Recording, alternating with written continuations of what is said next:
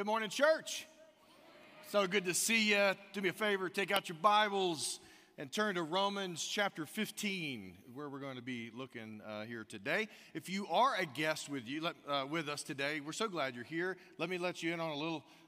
You have just dropped into a little bit of a family huddle. We started last week. We're going to go a couple more weeks after this, but just know that Bannockburn as a family is meeting together. I'm just sharing from my heart, from the text of Scripture, on where God has us as a church and where I feel like He's taking us, and we're going to be looking at some investments that we need to make as a church, that I'm leading us to make as a church. So just know you're in a little bit of a family meeting the next few weeks. However, on August the 22nd, we're going to get back to normal. You're going to come into a service where we're going to be going through the book of Ecclesiastes, and we titled the series, The Search for Happiness. Everybody wants happiness. It's a God-given thing in creation that we really want to be happy. But there's a whole lot of things we seek to make us happy that don't make us happy. And the Bible, in the book of Ecclesiastes, takes us on that journey. And it even lets us go down the paths of the things that don't make us happy to take us to the things that really will make us happy, and how God determines that. So, the search for happiness. We invite you back. We invite you to come back. Bring a friend that week. If there's ever a time when you brought a friend, August 22nd would be the time to bring them. But we're thankful that you're here with us here today. But last week we did begin this vision series. I'm just talking to you from my heart, where we are as a church, where I feel the Lord taking us. I laid out 4 vision investments that we talked about last week, and I want to keep these statements in front of you each week. And the first one is invest in our campus facilities for future impact. I talked a little bit about that last week. Secondly, invest in a multi-site expansion in Butte-Kyle. I'm going to be talking a little bit about that this morning. And then thirdly, invest in positioning Bannockburn as a haven of hope and healing for the hurting. Now, if you're a life group leader or someone on staff or something, you might hear those words and know what I'm talking about with that. But basically what that is, let me give you a little bit of a precursor.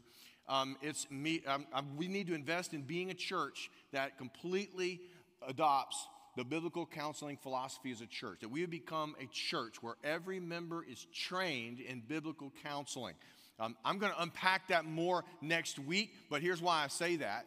This coming Saturday, we have a life group orientation training. We have 2 of those every year in our church, where all our life group leaders come together and we prepare ourselves for the next semester of ministry, which will be the fall, this coming Saturday.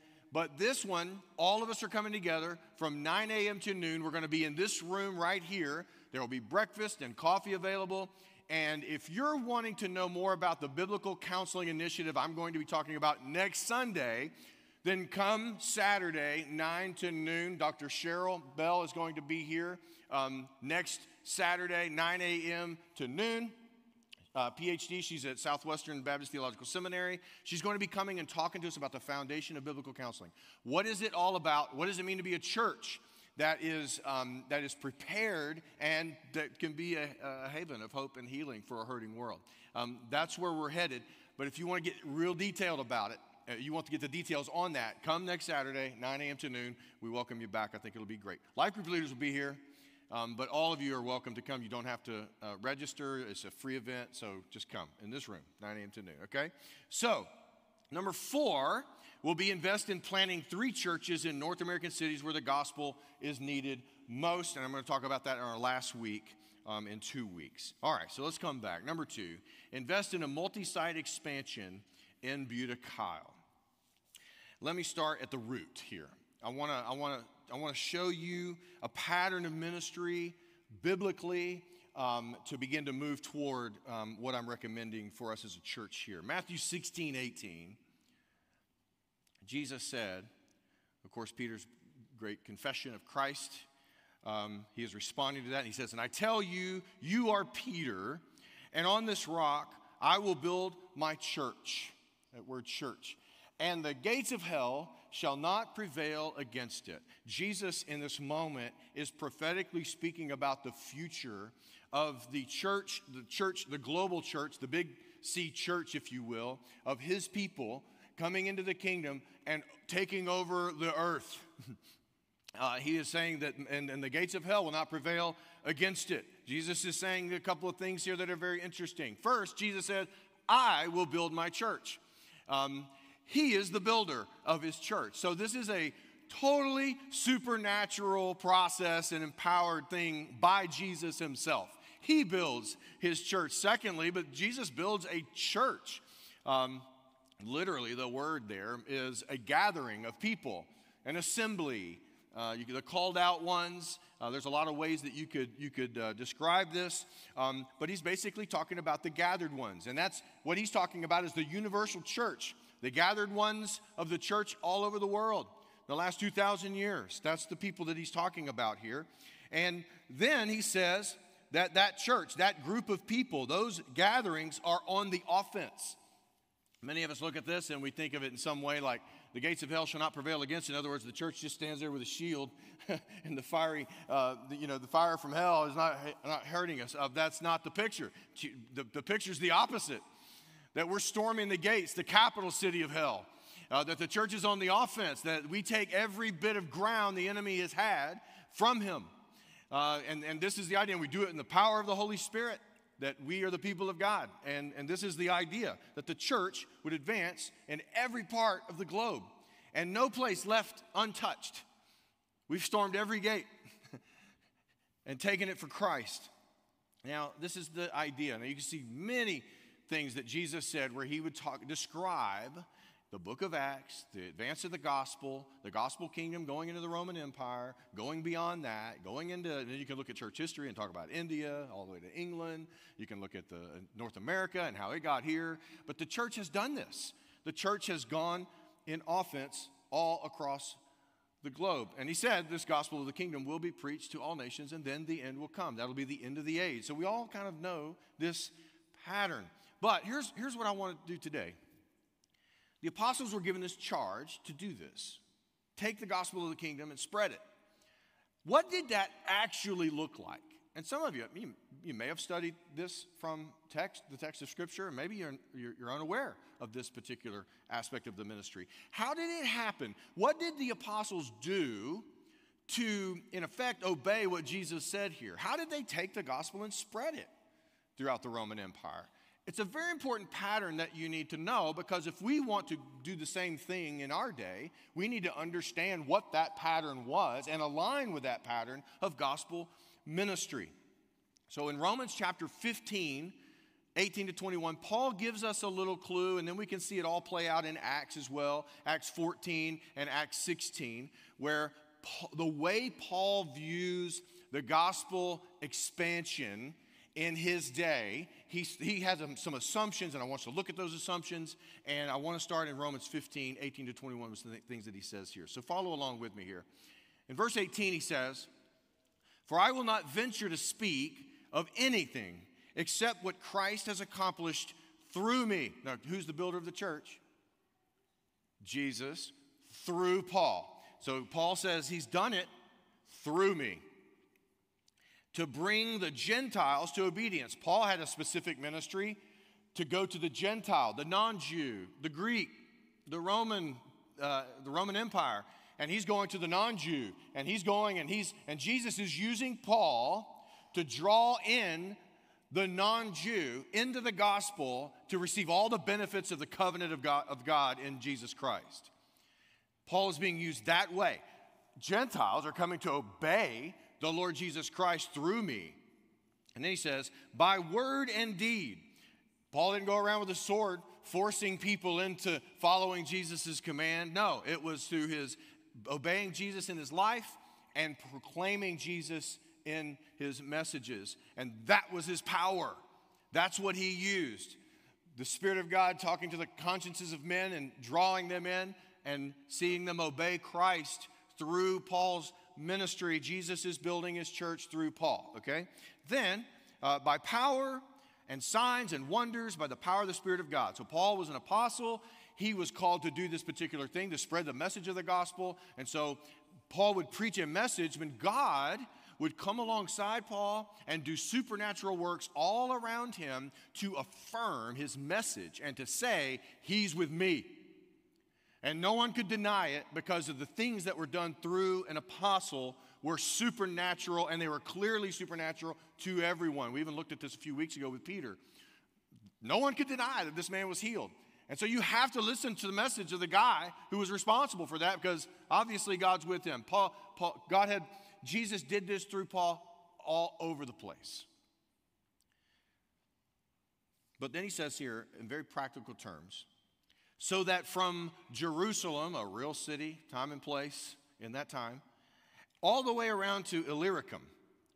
Illyricum is up from Jerusalem. You have to go up through Asia Minor, modern-day Turkey, through Greece, which is Macedonia of the day, up closer to the border of Italy, and then you would get to Illyricum. So this is the expanse that he's talking about there, northern Mediterranean, northeastern Mediterranean area right there. He says, from Jerusalem all the way to Illyricum, I have fulfilled the ministry of the gospel of Christ. That's a powerful statement. I've done what Jesus ordered me to do. I did it how he wanted me to do it. I marched, I did this, and I have fulfilled it. I'm satisfied in my life that I have obeyed Jesus and his command and his call on my life. So the gospel spread from Jerusalem, Paul says, all the way to Illyricum at that time. This is spelled out more in Acts 14 and 16, some of the things I'm going to mention here. But here's the way Paul would think about ministry. Here's how he did it. Paul would, if he wants to impact a region, he would go to the cultural center, the major metropolitan area that would be a cultural center for an area. He would go to the cities. And in the cities, he would go to the synagogue. The synagogue is the gathering of Jews. Never mind, I'm not going to unpack the synagogue. But the synagogue would be the gathering of the Jews in that particular location. They preserve their culture and their heritage, and they study the Word of God, and they pray together, all in that particular location because they can't access the temple, so they go to the synagogue. So the Jews gather there. Well, Paul would go to a synagogue and preach Jesus. Same thing Jesus did, Jew first, then the Gentile. So he would go to the Jew first in the city, preach Jesus there. Some would believe, some wouldn't, some would get really violent. Paul would take the ones who believe, along with the God-fearing Gentiles who were among the Jews and following the Old Testament law. He would take all of them and he would gather them together and structure them. And would you know, he structured it very similar to a Jewish synagogue. And it's called a local church. These people would gather together, they would worship, they would obey the commands of Jesus together. And then Paul would after giving time of discipling them in the Word and giving leadership structure to them and creating rhythms for them of worship and prayer and all of those sorts of things, he would leave them there in that city to impact their city, and he would go on to the next city. He would leave. And what would he do in the next city? Well, the way he would pick that city is, what's the most influential cultural center I can find? And he would go there, and he would go to the synagogue, and he would preach, and he would do this over and over, city hopping, all the way from Jerusalem all the way to Illyricum in this passage, but even beyond that. And then in verse 20, he says this, and thus I make it my ambition to preach the gospel not where Christ has already been named, lest I build on someone else's foundation. But as it is written, those who have never been told of him will see, and those who have never heard will understand. What is Paul saying there? Paul is saying, I long to keep going to cities and preach the gospel where there are no Christian churches and Christ has not been preached and proclaimed there. I want to go where no one is proclaiming the message of Jesus. I want to go where no one's gone with the gospel. And that's what I'm called to do. And so that's what Paul did. Now let me give you a couple of assumptions as we think about the ministry of Paul, the way he spread the gospel, and I think these assumptions are pretty clear. First strategic assumption for Paul. The best way to make a gospel impact in a region, an area, was to first target cities within that region that were the cultural centers. The second strategic assumption that Paul had, the best way to impact a city was to preach the gospel to the Jews present and the God-fearing Greeks, gather those who believe together into community to form a local church. And Paul would say that local church would continue what he began, the proclamation of the gospel, discipleship in Christ, growing in Christ, and they would do it communally. there in that location. And in those rhythms, they would impact their city. People would be exposed more and more to the gospel in that city. And that's how the ministry would happen there. Paul gives us another clue in Titus chapter 1, verse 5, where he's writing. Titus is a young pastor. Paul's the mentor, handing off the baton to a young pastor named Titus. In verse 5 of chapter 1, he says to Titus, "This is why I left you in Crete, the island of Crete, so that you might put what remained into order and appoint elders in every town as I directed you." So within the region of Crete, churches were localized into town. Each congregation was in a different town, and they were localized into town. And Titus had the job from Paul to go put pastors over each of these local congregations in these local towns, or you could even call them villages. Why? Because a local church was put there, and it's structured to do the gospel mission in its local area, in its local context. And so this is the idea. This is the way ministry advanced. This is the way churches were planted. The gospel continued to go on. This is the idea of the biblical model. I say all that to now pivot and say it is totally appropriate for every church to think about their city as their mission. We're here for a mission in our local context. We continue the gospel ministry and doing what was started here in our local context. And so every church should really think about it that way. That's what they were formed to do. We have been planted here for the mission of the gospel in this city. Bannockburn has 2 strategic locations in our city, South Austin and in Dripping Springs. Our current campuses exist in those areas to impact their local communities and continue the gospel mission. What? The obedience of the Gentile to Christ through us. We continue in that mission together as a community. We proclaim the gospel, we worship the Lord, we study His word, we walk in His ways, we do evangelism with people that we're around, we have conversations, and we experience Christ use us in the lives of others to bring them to Himself. And one way a church, a local church, can impact a region is through a multi-site approach to ministry. One church together in multiple locations, local towns. The multi-site church strategy, let me put this quote up here. The multi-site church strategy is a vehicle. We don't have a vision of being a multi-site church. No, our vision is tied to our mission. It's a vehicle that helps us accomplish our mission in a different location, that's all. So the multi-site church strategy is a vehicle that helps churches reach people in other areas of our city that we can't effectively reach from our current locations. Bannockburn was planted in 1973 right here in this location. The Austin Metroplex was a very different place in 1973. Agreed? Yeah. A much smaller city. Then the 90s hit. You know, you see some explosive growth because of the technology growth and all those sorts of things. And Bannockburn, South Austin grows and becomes a very large church with lots of people gathering in this location. And Bannockburn began to have a regional impact. People started driving from way out surrounding areas to this one large church in one locations. And one critical place they started driving from was Dripping Springs. Many people used to live in South Austin, and they're part of Bannockburn, and they moved out to Dripping Springs, and they just kept driving back to Bannockburn because it's a church they loved. They were here for many years, and they kept driving to this South Austin location. And as our city has grown, our regional presence has also grown. Many people who lived in South Austin have migrated out. They've moved south along 35 corridor, and they moved out west toward Dripping Springs for the most part. Around 10 years ago, Bannockburn chose the vehicle of multi-site, a way where we can be one church, but also allow the people in Dripping Springs to create gospel community in their local context, in a new area of the city that was growing.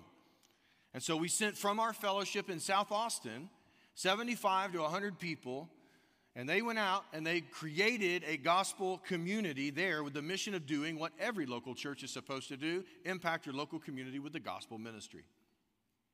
That move has proven to be fruitful, very fruitful. Dripping Springs campus is flourishing with growth and impact in their local community. We're seeing 30 to 40% growth annually for a local congregation, and that is way high on the charts if you had to list it among churches.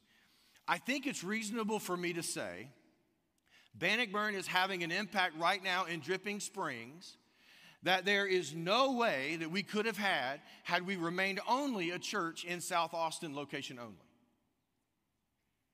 I think it's reasonable for us to see that.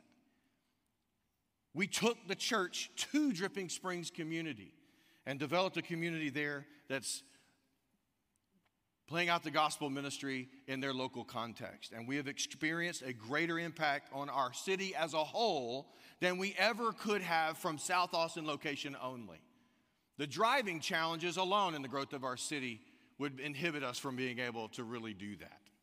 When I arrived at Bannockburn 6 years ago, I was given a map of our entire city. It was this giant printout that Travis McClay handed me. And he just said, I just want you to see where all these people are. On this map of the whole city of Austin, all the surrounding areas as well, he had printed off a diagram that had a little red pin at every home or address that represented someone in our church, where they lived in proximity to our church. And on that map, there were some obvious conclusions. You can just see it just like that. First, most of the little pins, obviously, were right down here in South Austin, within about a 3 to 5 mile radius of this campus, very concentrated. Most of the pins were there. Secondly, there was a large pocket of little red pins, but I would say spread out pretty wide in Dripping Springs, but a significant number of people living way out in Dripping Springs. And I said, it's because all y'all own ranches or something, because their addresses are all kind of spread out there. But thirdly, I saw another very strong, concentrated group of pins down the 35 corridor in Buda and Kyle and even Lockhart. Somebody's driving from Lockhart all the way to South Austin, so it's pretty awesome. But there's a bunch of them. And I would say I counted more pins in the Buda-Kyle area along the 35 corridor than I did in Dripping Springs in that day. I think it would be different, but there were more people driving in from Kyle and Buda than we had in Dripping Springs, and we're seeing the fruit in Dripping Springs right now. So I thought to myself when I saw those, and I studied it for many, many weeks. I studied that and prayed over it, that we have a ton of people driving from that area to the South Austin campus. In that moment, 6 years ago, I felt very strongly that we need to localize those people and empower them for their local ministry in the Buda-Kyle area. I felt very strongly that that's what we needed to do as a church. So for a long time, I've been mentioning it, and I've been talking about it, but I kept putting it off because we as a church, we had some other things that we were addressing. I was a new pastor. You're getting to know me. I'm getting to know you. You want to give that a couple of years before you ever try to just launch off, right? So you're trying to just, be familiar with one another. But then we had some other things. We had BCA, the challenge we were facing there. We had some other things we were trying to write. And I just always felt the sense that it wasn't the time. It wasn't time yet. And I didn't feel the Lord just saying, hey, it's time to go. I just knew it was out there. And I even prayed in that direction for years. But last August, I was in a Christ Together Greater Austin board meeting. Now, Christ Together Greater Austin, if you don't know what that is, there's hundreds of churches that all come together, and we say, hey, we're together for the gospel in Austin. We want Christ to own this city. We want him king of this city in every heart. And so we all together are going to lock in on that mission, and so let's do some things together, right? So Christ Together Greater Austin is what hundreds of churches are all, and we're part of that. Well, there's a board for all those churches representative. I'm on that board with 12, 14 other pastors or so. We meet regularly. One thing we do as a board is we think about our city in terms of how do we impact our city for the Lord. Well, we knew there is a large influx of people coming in from all over the country who are planting churches in Austin. And the reason they're coming in to plant churches in Austin because it's full of opportunity. First, Austin, the ratio of Christian to the population is high, is low. We'll just say that. It's low for Texas, we'll say that. The opportunity here is great for church planters. Lots of people who don't know the Lord, in other words. And so they come here to reach people, and they want to plant a church, same way Paul did. And they want to come here and proclaim the gospel, start a church to do that mission. The other reason is because the population growth here. There's a lot of people that need churches, and the churches that already exist don't have chairs enough for them. We need to plant churches. New church plants actually reach people much faster than established churches. They both have a very vital function in the whole kingdom enterprise. Established churches have great value, but they don't seem to reach lost people for Christ as fast as a new church plant. It's just one of those dynamics research tells us. So church planters are coming into Austin from all over the country because they see what's happening in Austin and the need for the gospel, okay? So we wanted to prepare these planters for when they come to the city. Where should you go? What's happening in the city? What's the growth? Where should you plant? We want to help them. So we invested in a large study. The lady retired from Dell Computers doing research and development and all kinds of things. And she did a massive research process for us and a report. And she was giving the report on the spiritual state of Austin, the demographic studies, the growth studies, the trends, where we're going. And we're all listening to that report at this particular board meeting.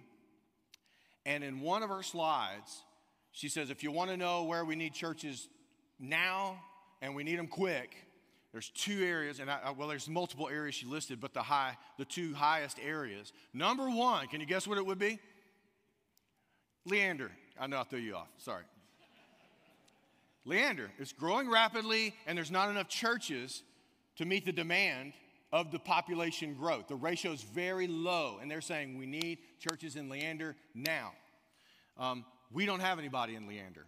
I looked. Probably not a great opportunity. We have to build from scratch. It's not a great place for a campus. Do you know what number 2 and 3 were? Buda, Kyle. And she looked at us and she says, we need churches in Buda, Kyle last year. And when I heard that, the Lord just whispered to my heart, the switch flipped, and I thought, it's time. It's time. Why? Because we have people and resources in that area that few churches have. If church planters want to go to Buda, Kyle, they got to start from scratch for the most part. They got to come in and try to talk to people and build a following and start something from basically scratch. We already have hundreds of people in the Buda, Kyle area. No, they're not all here this morning. I'm not saying that. But they are there.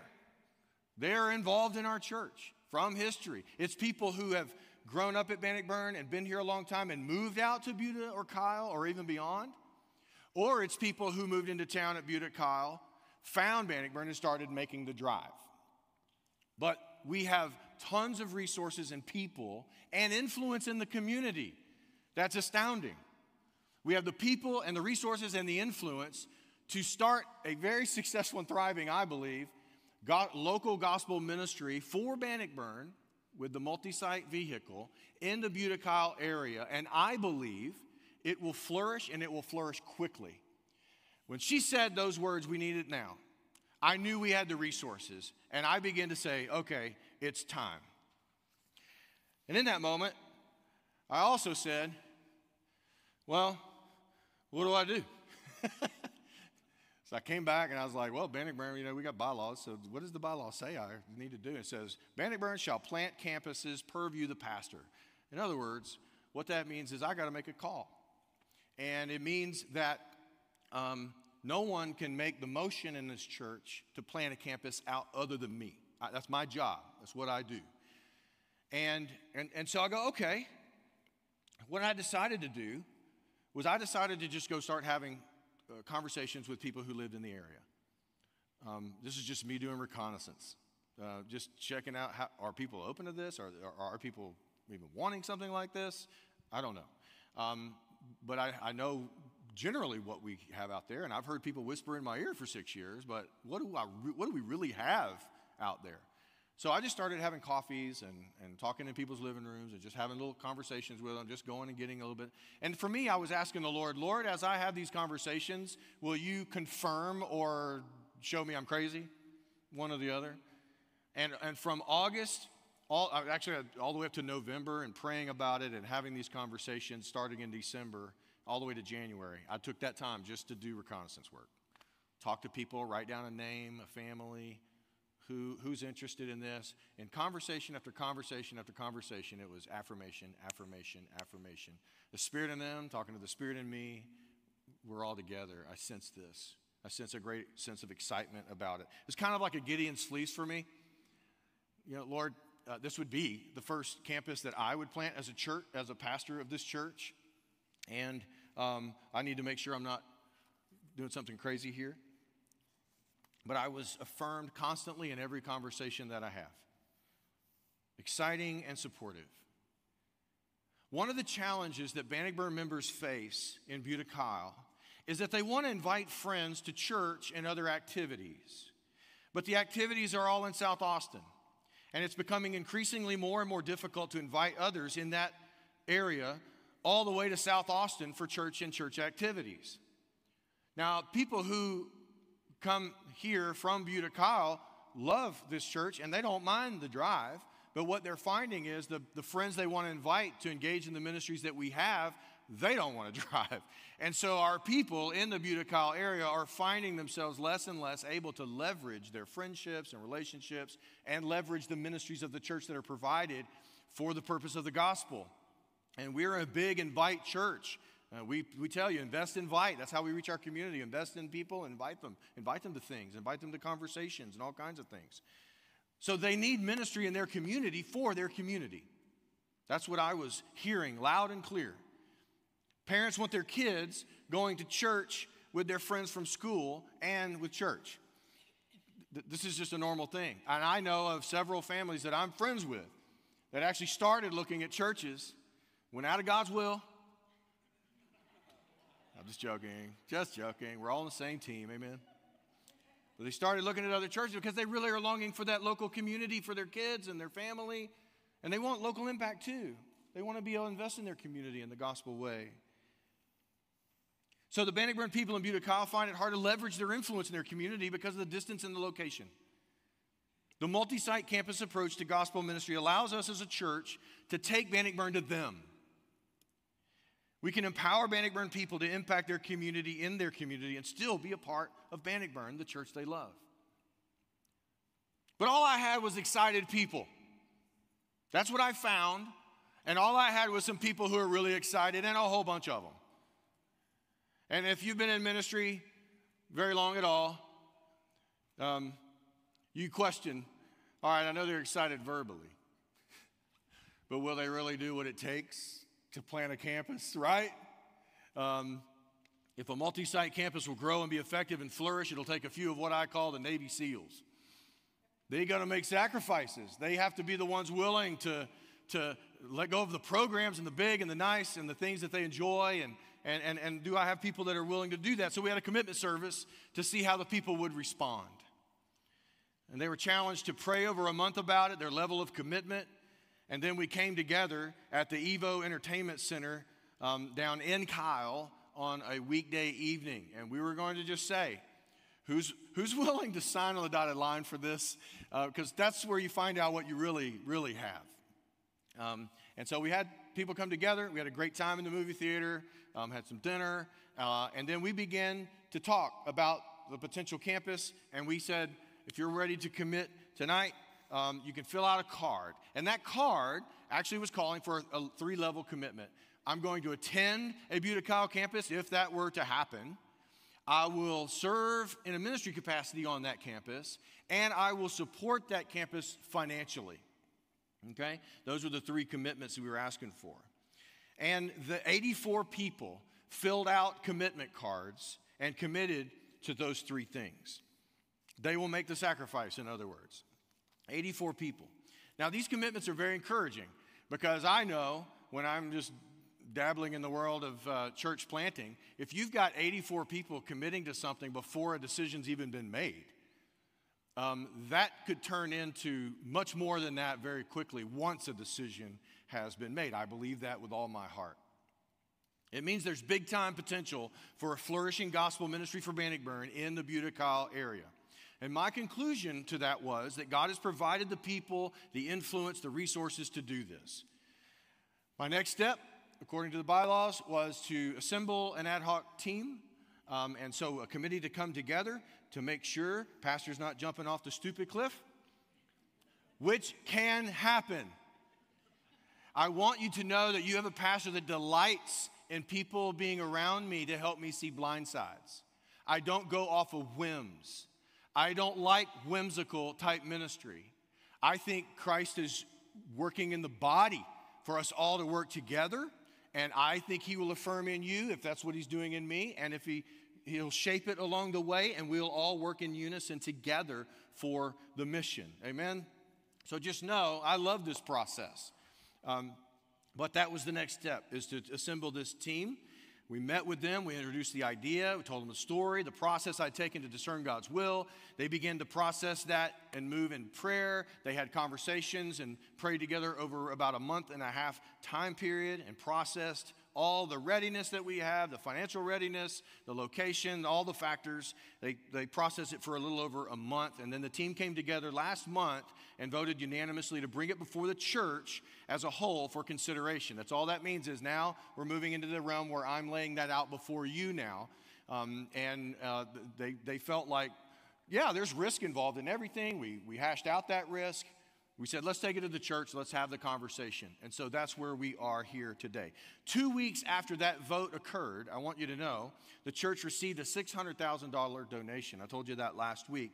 $200,000 of that was dedicated toward, if this church moves to go to Buda-Kyle, it would go toward that. $200,000 of that campus in Buda-Kyle. So the good news is that the risk that we would take together financially is already not really a risk.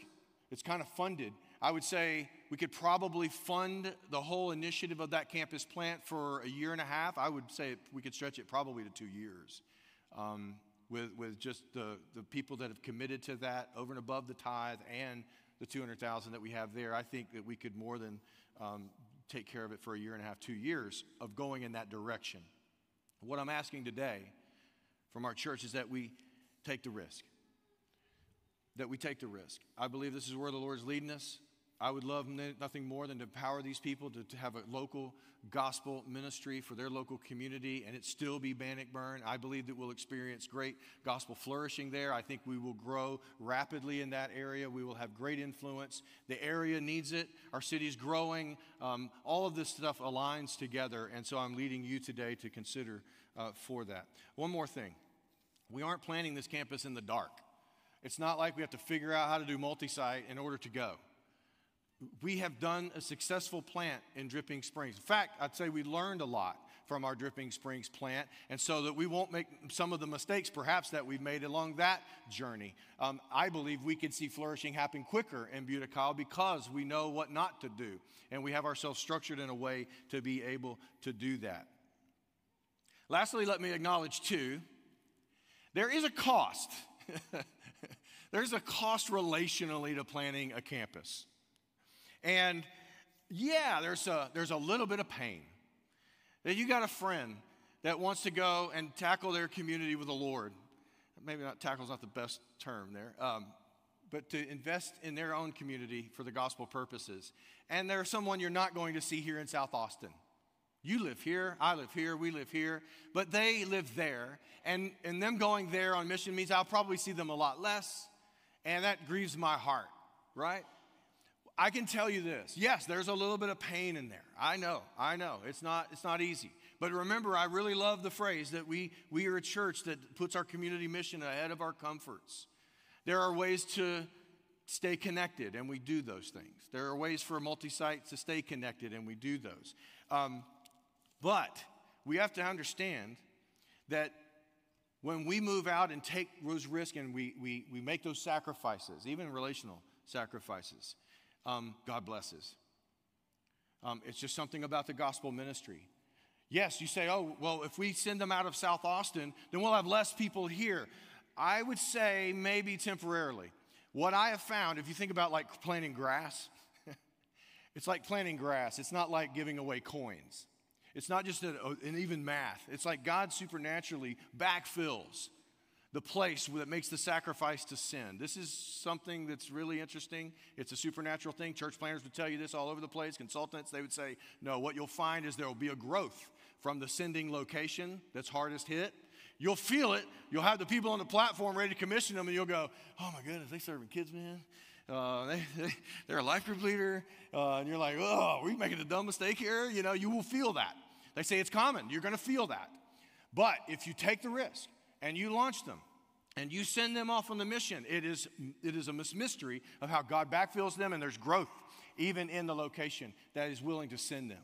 It's a mystery, but I believe it will happen. Will you join me and these 84 people in seeing the gospel potential that we have in the Butte-Kyle area? I believe now is the time for us to do it. I want you to begin praying about it and considering it. Tonight we're going to have a family meeting in this room, I believe at 5 o'clock, and we're going to lay out some more of those demographics that I mentioned to you, more data and things like that. You'll have time to ask questions and share anything that you want to share. It'll be a family meeting tonight. I invite you back, come and process that with us. And then in 2 weeks, on Sunday morning, you're going to have the opportunity. This is how we roll at Bannockburn. We vote. We go together. We commit to things together. We make decisions together. And so you're going to have a ballot. You'll be able to vote in 2 weeks on Sunday morning. Assuming that we have an affirmative vote as a church, after that affirmative vote, we will commission this group to go and plant a campus in the Butte-Kyle area. Now, if we were to plant a campus in the Butte-Kyle area, it's not like we go like next month and we plant it. It actually takes probably about a year for us to actually even launch the campus. So it takes quite a while to actually go once you make the decision. But the decision, we will have a vote in 2 weeks on Sunday morning, and it'll happen right here in our worship service at the very I believe either the very beginning or first portion, okay? So be praying about that. Let's start having those conversations and let's decide together, okay? Will you pray with me? Father, we thank you for your word. We thank you for all the good things that you've provided Bannockburn over the years. We thank you for where you've placed us, and you've placed us for the mission of the gospel. And Lord, as we begin the process of working together as a body and praying and seeking your face and seeking your will, would you guide us in wisdom, in unity, in clarity. And Lord, I pray that our hearts would even feel a sense of rejoicing and opportunity, that we can plant gospel seeds for the future of the gospel ministry of Jesus, people coming to know Christ, positioning Bannockburn for a growing city, and the future of Bannockburn being bright and missional and walking with you. Lord, I just delight in all those things. Thank you for our time together today. Pray that you'd guide us in unity in all of this. In the name of Jesus we pray. Amen. Amen. Will you stand with me all across the room? And let's sing to the Lord.